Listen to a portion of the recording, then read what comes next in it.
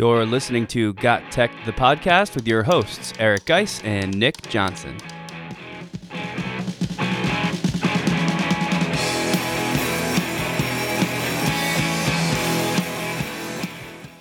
Welcome back to Got Tech, the podcast. This is episode number 25 called Effective Yet Simple Methods for Introducing Real-World Problems in Your Classroom. In this episode, Nick and I talked to Karen Lucci and David Sherwin about using real-life problems to spark student interest in student-centered learning in the classroom. Nick and I also talk about 10 methods of best practice while using Google Drawings. Hang on tight, because this rocket ship is about ready to take off.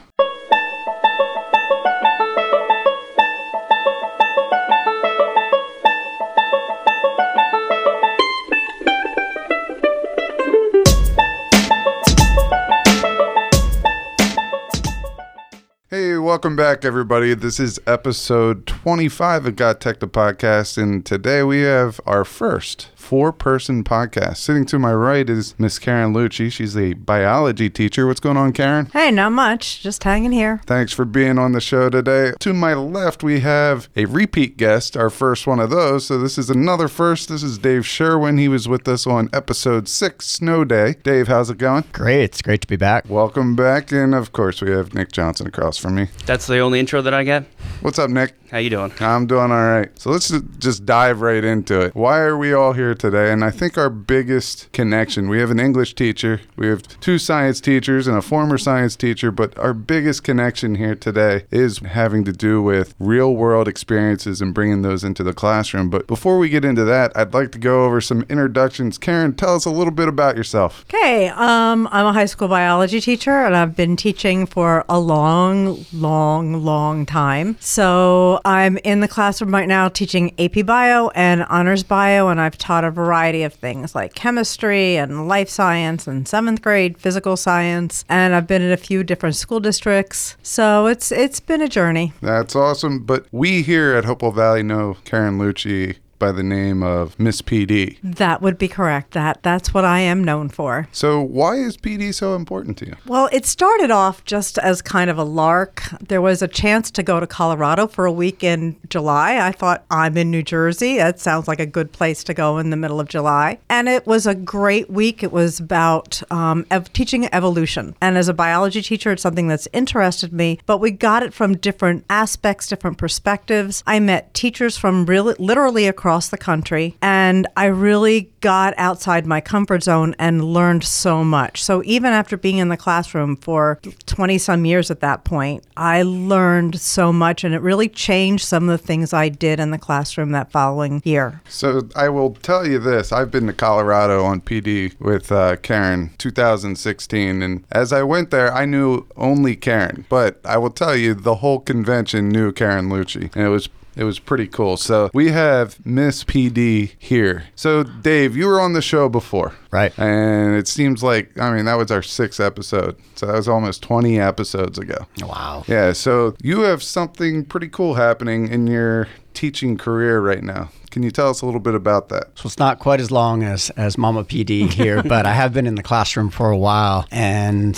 after, I think it's 18 years of teaching everything from 5th up through 12th grade, be stepping out of the classroom in exactly 4 days to take on the role of looking at the K-12 English and language arts curriculum for the entire district and working with teachers, with PD, and just seeing about how we articulate, all the way up from kindergarten up through graduation, what we want to do with our students. So I'm really excited. So you're taking on the supervisor role for the district. That's right. And how are you feeling about that right now? It's absolutely surreal at this moment, but overall, a lot of excitement because I love exploring ideas. I like working with teachers, and I like seeing what's possible. So I feel like there's going to be some doors opening, in the very near future. I know for me, when I took the big plunge from teaching to the position that I am now, more of like a tech coach, I was very nervous about missing my students, that one-on-one relationship, or the one-on-one being classroom and me relationship. So do you have any nerves about leaving the classroom in that way? Every day, every moment.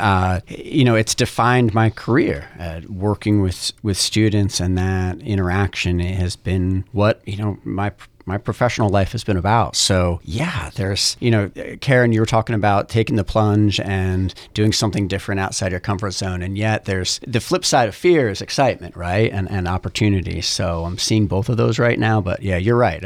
Every day there's a little bit of that.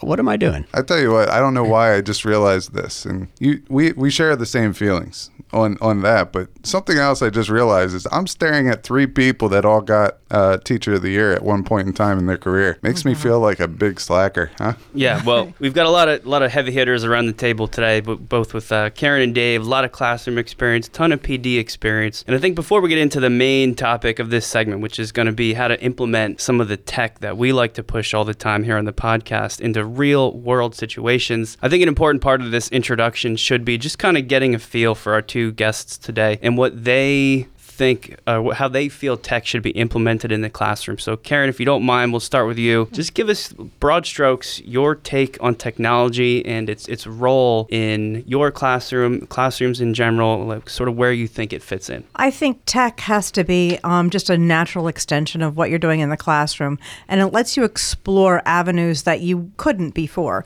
Before you had a textbook and a notebook, and now you have, just with the internet, you have the way of searching for different things, which is a blessing and a curse at the same time, because sometimes it's hard to come up with things for them to explore that there's not an answer when they Google it. So that's a little difficult. I think everything we use should give them a chance to explore. I'm a biology teacher, so explore nature in different ways. And there are so many cool things. You can see things. You can create things to explain processes and modeling. When we look at science practices, we want to model stuff. We want to explain what's going on. We want to ask questions. So being able to incorporate extensions in technology that allow them to do that in different ways where they feel comfortable and can express themselves most clearly is the best way to use technology for me. So kids who can't draw, maybe they could use other platforms to show me and be creative. Kids who can't write can talk, and they can use things like Flipgrid and explain things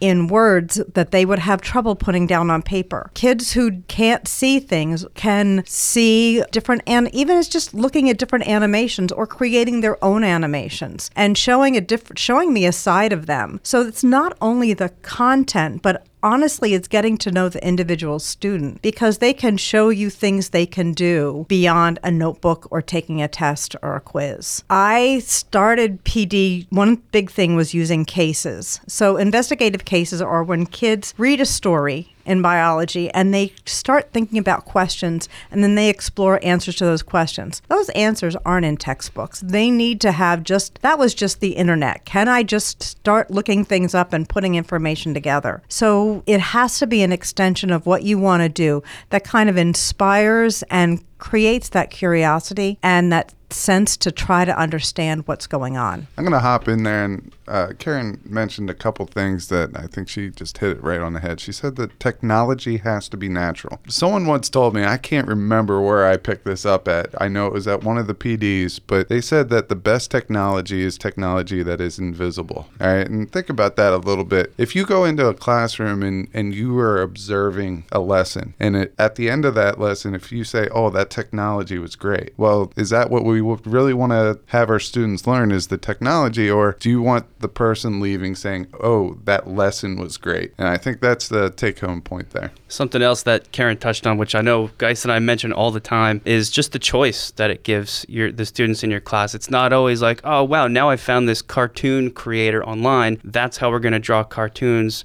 from this point forward. It's, well, now there's another option for a student who might not be so good at drawing cartoons by hand or have a disability that prevents them from doing that as well as everybody else. Or maybe that's just what they're better at, so that's what they prefer to explore. I think part of making your lessons natural while using technology is just giving them options for doing things. So I'm glad we brought up both those. I'll just kind of switch right over to Dave now. So Dave, kind of the same question, your broad strokes take on technology and its role, and maybe even, I don't know if this is possible because you haven't started yet, but maybe even how that's going to fit in with your new supervisory position. Right. It's a good question. I want to borrow maybe maybe some of the terminology that the two of you have used in the past, and the difference between simply substituting technology versus having it be a transformative process. And I think that the technology that really appeals to me is that which allows students to do things that they couldn't do before, that truly transforms what is even an option. And so I can think of ways that we can begin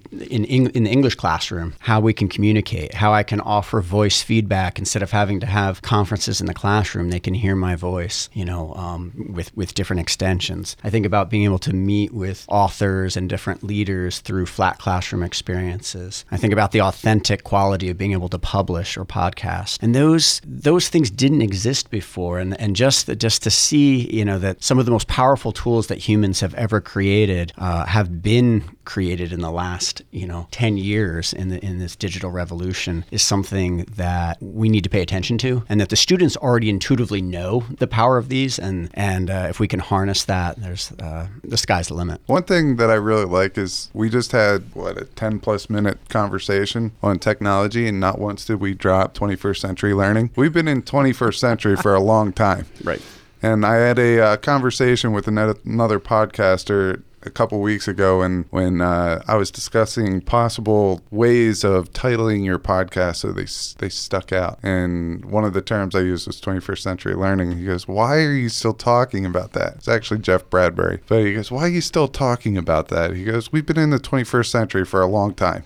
Let's move on. Let's pick something else." And you know what? I agree, but none of us used that in that whole segment, which I thought was pretty awesome. And a big part of 21st century learning, just to kind of segue into, I think probably the real reason that we had Karen and Dave in here today was for them to kind of share some of their experiences, maybe with tech, maybe not. I don't want to limit it to that, but kind of just talk about one thing that we think is extra important for learners today, and that is implementing real world problems into the classroom, into classroom experiences, trying to make learning as close to real life as possible. Because I think for a long time, most of the way that we went to school, when I say we, I mean any older generation, myself included, you went and you sat and you listened to a teacher talk for whatever it was, 45 minutes, an hour, and you wrote down whatever you could because they were the holders of all this knowledge and this content, and you absorbed whatever you could, and whatever you couldn't, oh well, maybe you read the textbook, but probably not.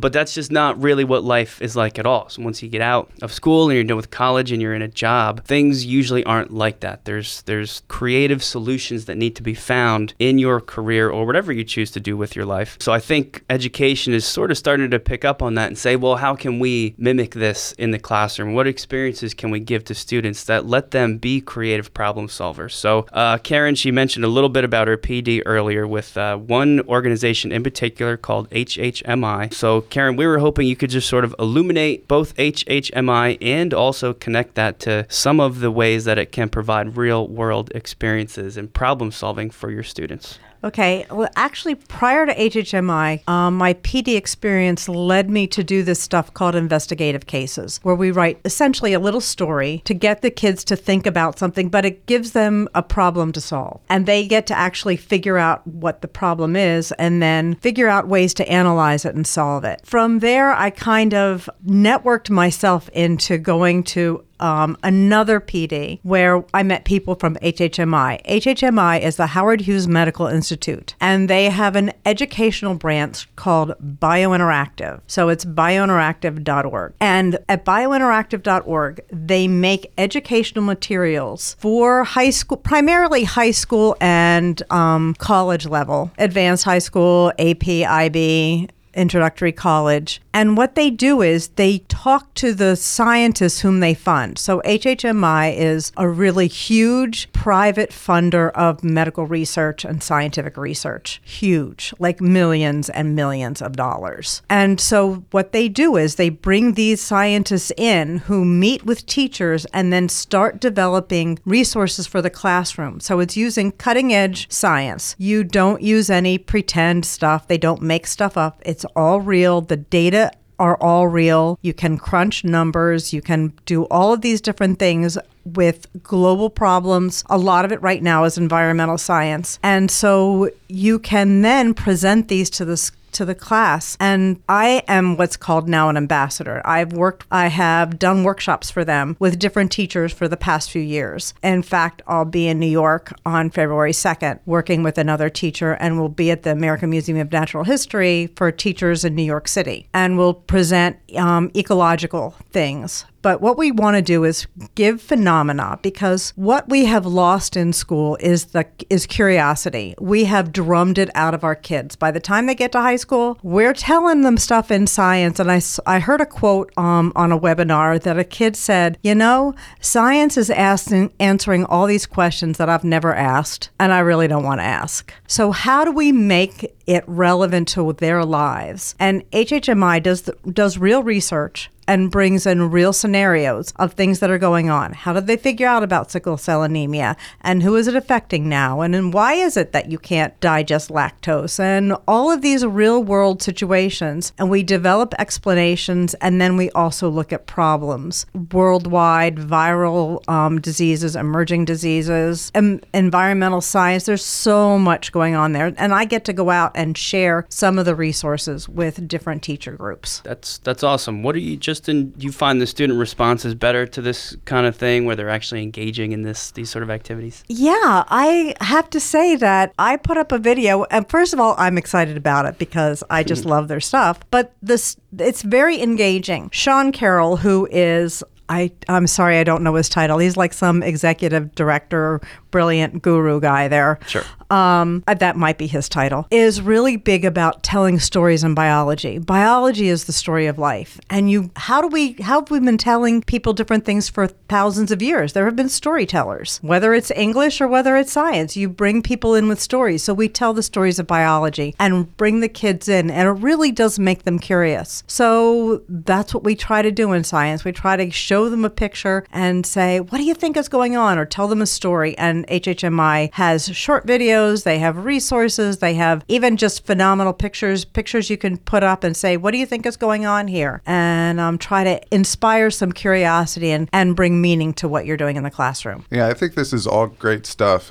Narrative, we talked narrative in there. Narrative is key. Narrative, in my opinion, is the first mechanism that supports personalized learning, and that was the second key point that you put in there, is making it relevant to the students' lives. So those are two monumental, important pieces to getting students engaged. And I can talk a little bit about HHMI. I've been to a couple of their PDs at conferences, and it's just good stuff. They spoon feed you on a plate gold. That's what it is. It's gold on a plate. And a teacher could just take that back and include it into their, teaching repertoire. The thing for teachers is they need to experience it. So Karen is now telling you about HHMI. You need to go onto that website and biointeractive.org, and you have to just peruse all their stuff, because all that stuff can be used in your classroom, and it's not hard. Unfortunately, I heard about Biointeractive and HHMI after I was making the switch.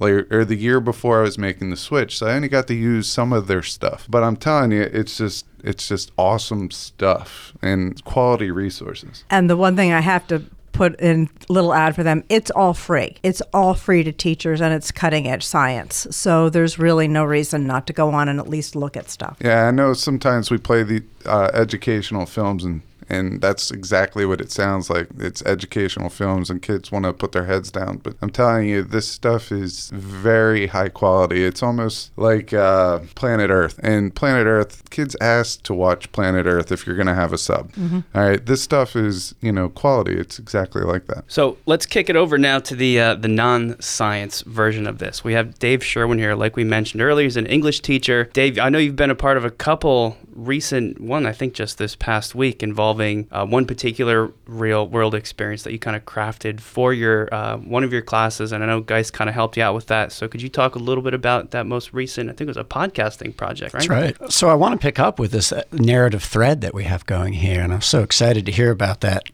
Karen, with your program, because some really exciting research, and I don't mean to go too tangential, but about the power of narratives for student resiliency and how students just do overall, and just people in general. Is what kind of narratives are they telling about their life and about their experiences? And what I've learned through podcasting with Geis here and his, basically teaching me over the last couple of weeks about this process is that the narrative is the driving force in a podcast. So we have students in this public service class who are attempting to grapple with the really big challenges of our world. And part of the origins of this class were kind of saying, okay, we have these skills that we try to emphasize with students: research, persuasive writing, advocacy. Can we now, as seniors, ask them to use those skills in service of something that they really are passionate about? And I think overall students want to engage. They want to take on these big issues because they know that that's what they're stepping into. So I've always had them presenting in a symposium where, the default is Google Slides. And, that's it's what we use a lot, but I was getting frustrated a little bit. It's like, what else could we do? And we explored TED Talks and others, but it seems like we've hit on something with this podcasting because of the narrative piece. And they ended up pulling in guest speakers like Karen to talk about the climate, or like the heads of local nonprofits, and they got to tell stories. And to me, that was a really compelling way to pull together their work. And I just want to thank Geis again for inviting me to do that. I had a great time. I got to hear a lot of the podcasts after they recorded. I was interested, so I wanted to listen. They did a really nice job. I thought there'd be 10,000 likes, buts, all that stuff that would need to be edited out if they wanted to. I told them that they're editing their own stuff because I want them to get the full experience. And to be honest with you, I don't want to edit 4 hours of podcasts. But I will tell you that they did a nice job, and they really embraced the power of narrative. And like it or not,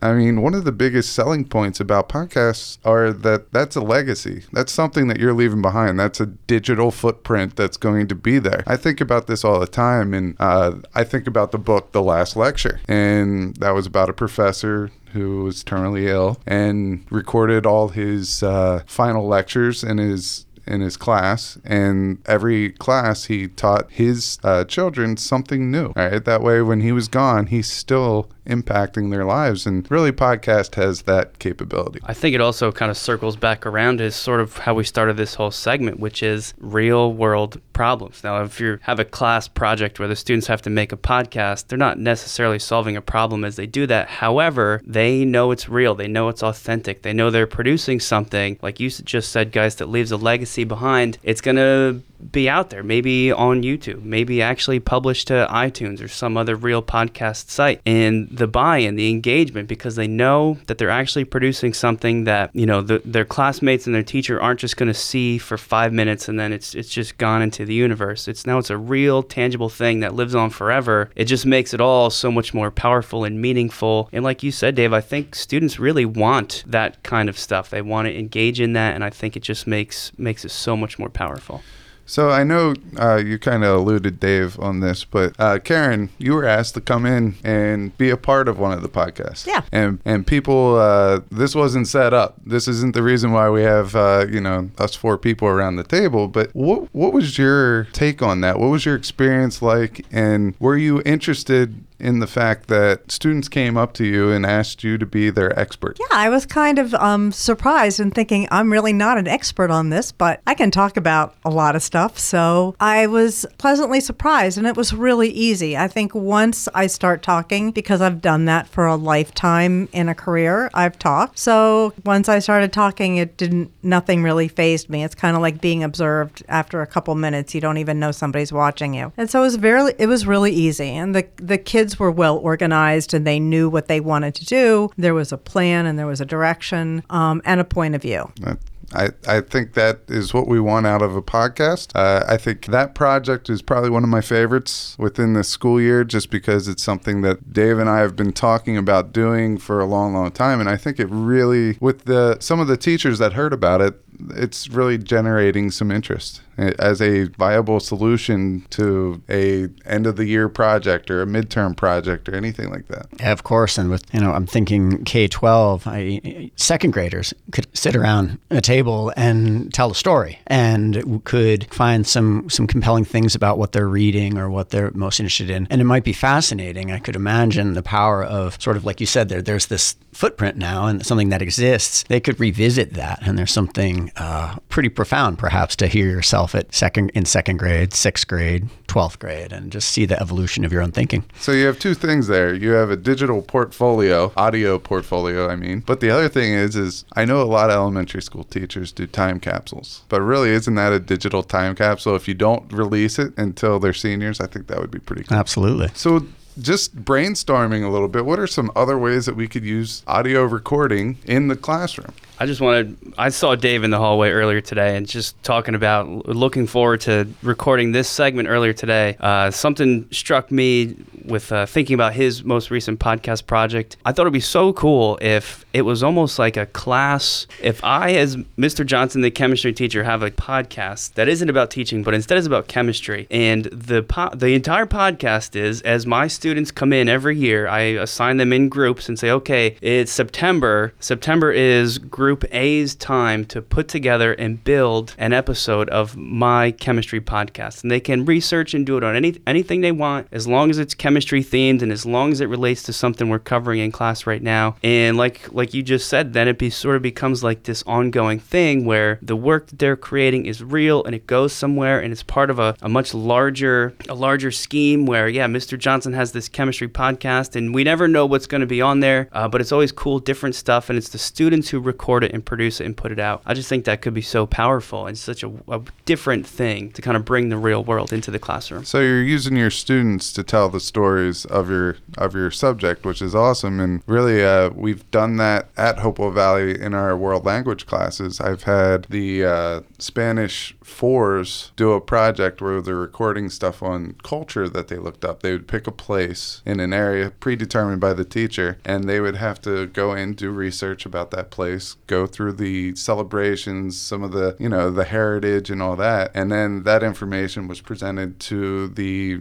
Spanish ones. And I think that's just another great way of utilizing podcasts in the classroom. So we want to thank you guys so much for coming in and speaking to us today a little bit about what you do, and I hope all the listeners got some really great ideas for kind of bringing the real world into their classrooms to increase their student engagement, and hopefully, of course, the end goal is increasing learning.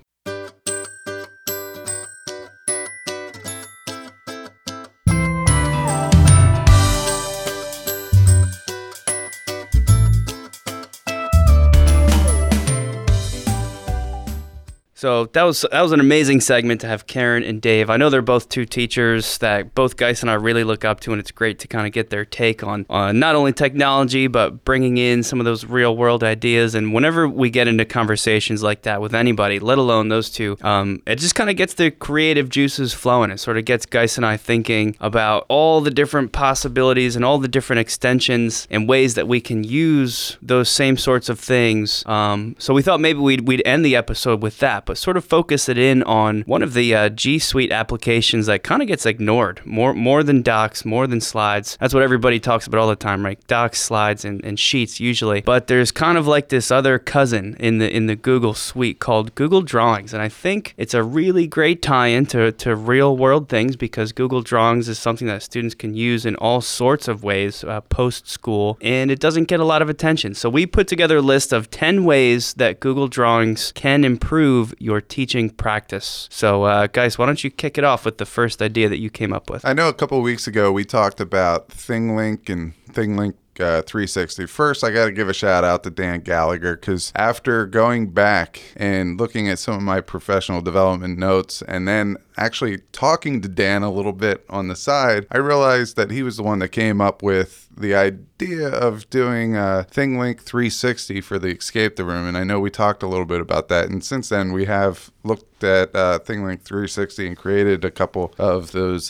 digital Escape the Room clues. So shout out to Dan Gallagher there. I got to give credit where credit's due. So there's that. But so sometimes you just want to get into your Google Drive and get working. And, you don't necessarily have to use ThingLink, even though ThingLink is one of my favorite things in the world. But I found that Google Drawings will allow you to do the same thing just inside of a Google Drawing. And you could publish that as a PDF and it looks super clean. So take a picture, you're in Google Drawings, you add a box to there and you put some type of a hyperlink in there. So say that we're taking one of my all-time most boringest lessons that I've ever created. I just have that thing with photosynthesis.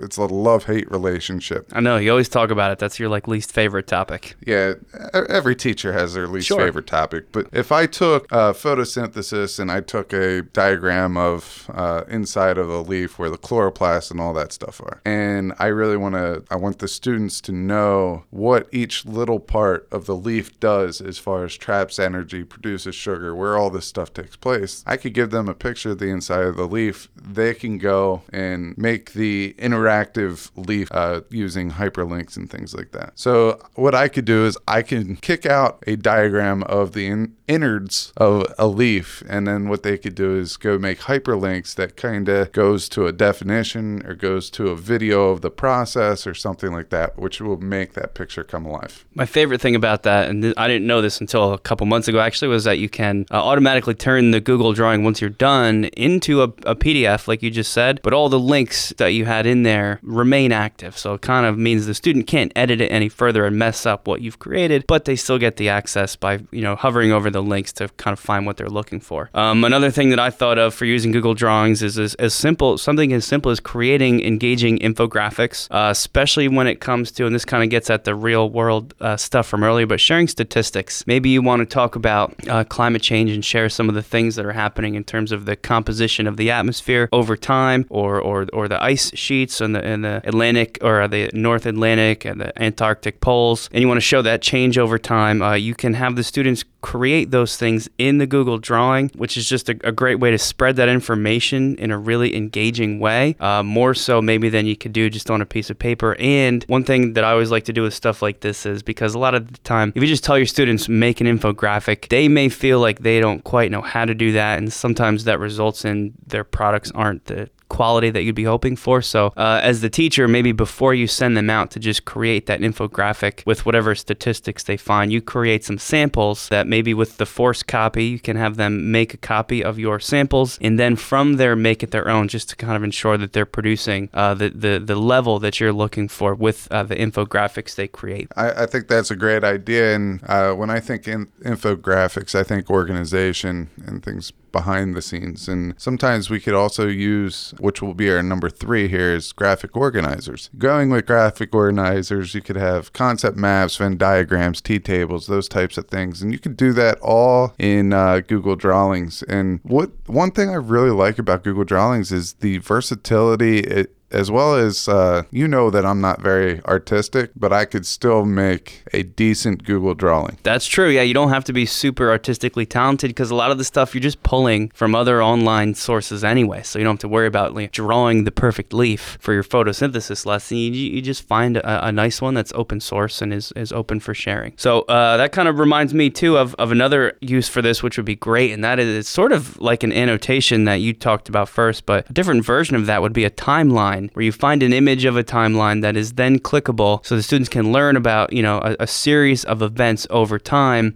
but sort of exploring it on their own. The first thing that jumped out to me was we live just outside Philadelphia, and I don't know, guys, you grew up right near the Gettysburg battlefield area, so a lot of Civil War stuff, and I've visited it myself several times. It's a great spot, but it'd be so cool if you were in that unit, sort of teaching about the Civil War and the battles. You could have a picture of some of the Gettysburg battlefields, put over top of it another image of a timeline of battles that occurred there. And then as the students gain access to this document, they can click on each event of the timeline. And because you've linked those things ahead of time, it takes them to maybe a brief video that explains that particular battle. Or maybe it takes them to another resource where they can read about what happened, or another, just maybe an image of something that took place at the battle. And that could be part of some larger thing. So making something which otherwise is pretty boring. I know as a chem teacher, I do some timeline stuff too, with like the history of the development of atoms. It can be so dry if you're up there just kind of spouting out these dates, but something like this can make it come alive. And what you could do is you could create the template of the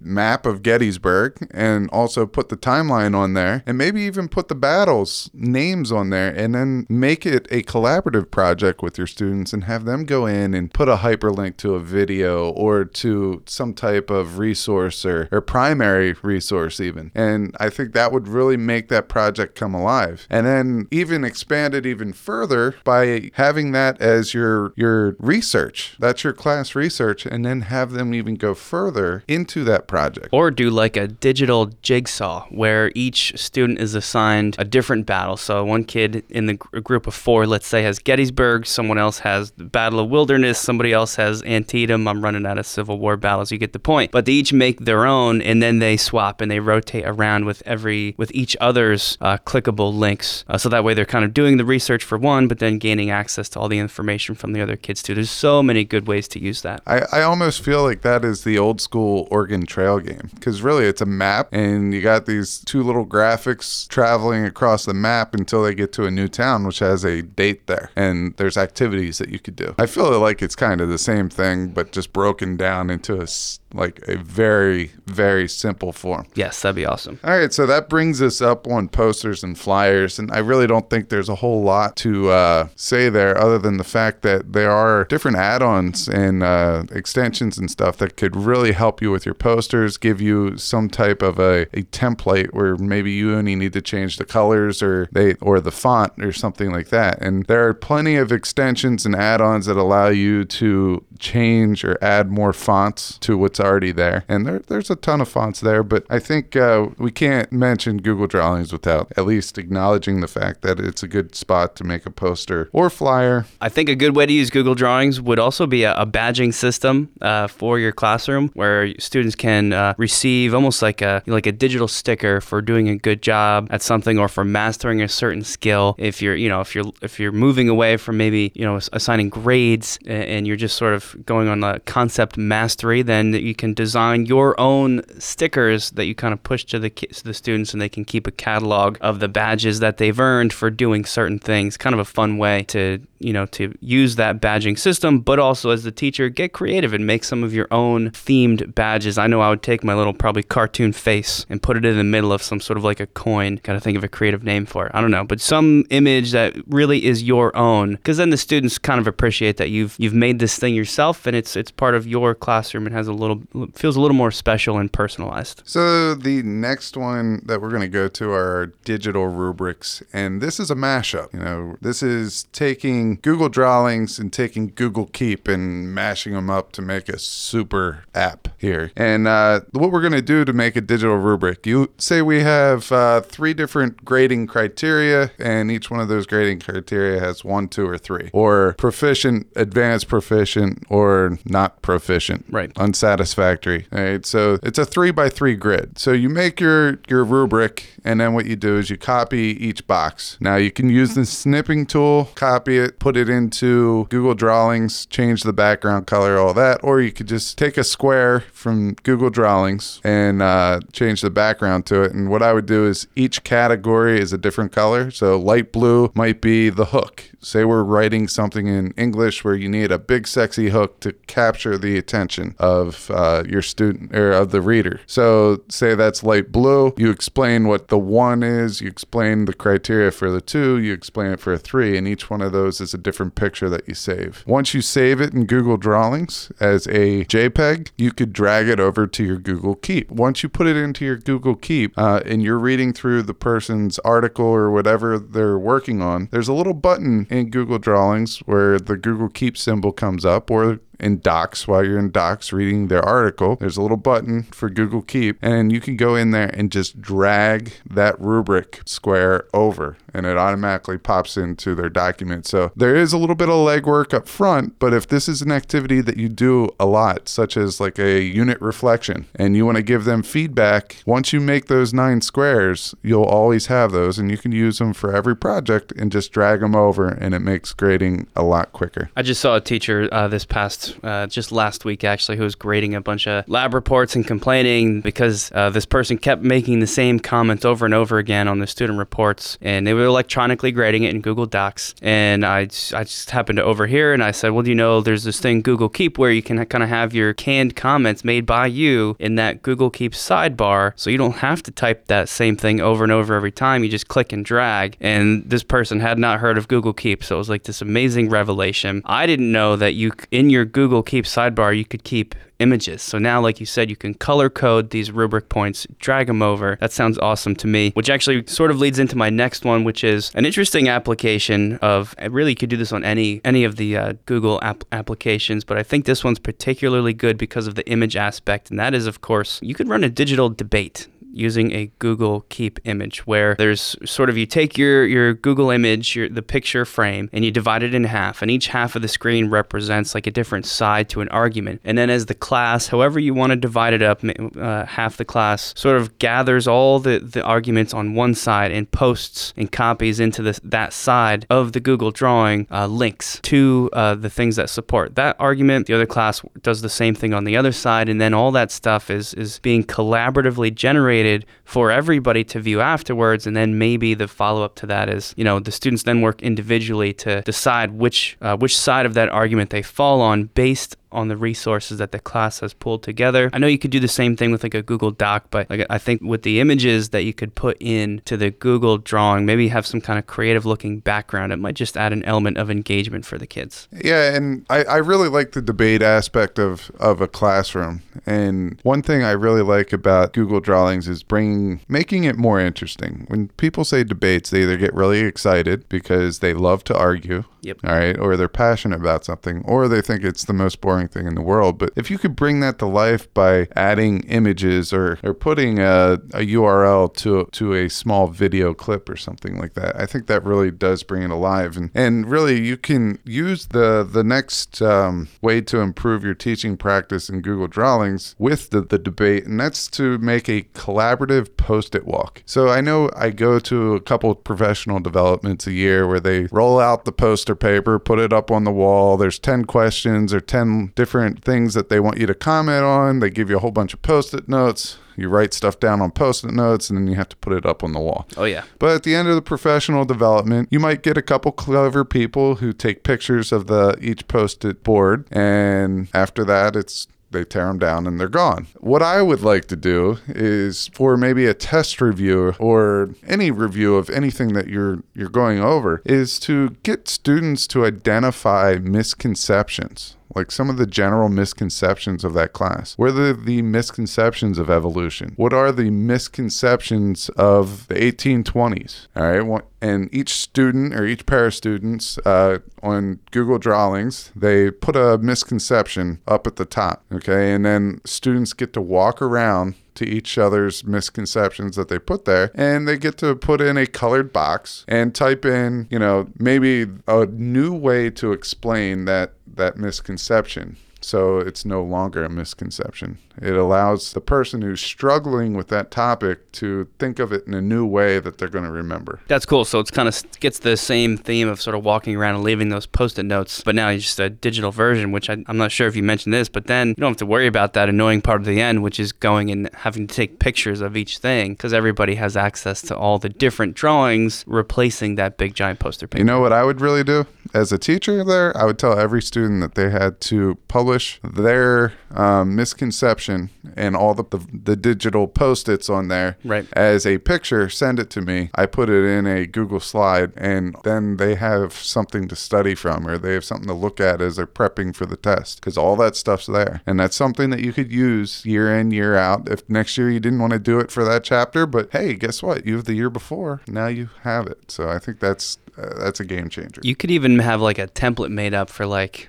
different, instead of different colored post-its, the physical little post-its, you could have colored boxes, like a red one, a blue one, and a green one. And the student putting up that digital post-it gets to choose what color they type in. Maybe the different colors mean different things. You type in the green box if you have an answer to the misconception. Type in the red box if you want to maybe clarify what they're actually confused about, what that misconception is really about. So there's like like an added element of analysis and critical thinking to the whole assignment. There's a lot of cool things you could do with that. And then that brings me, of course, to the final one, our 10th way Google Drawings could be used in the classroom, which is a simple one, again, that we've seen a lot of different ways, but I think the Google Drawings could make it extra engaging, and that is, of course, a class to-do list. With Google Drawings, find a nice image, make it look attractive, make it look good, and then maybe do like a force copy thing. So as the students get the shared link to the Google Drawing, they make their own copies so that they can either delete things from the to-do list as they complete them or edit it in any other way that they see fit. Maybe even the to-do list could be made of images themselves for an extra level of just sort of being something different and a nice way to let the students know what they have to complete.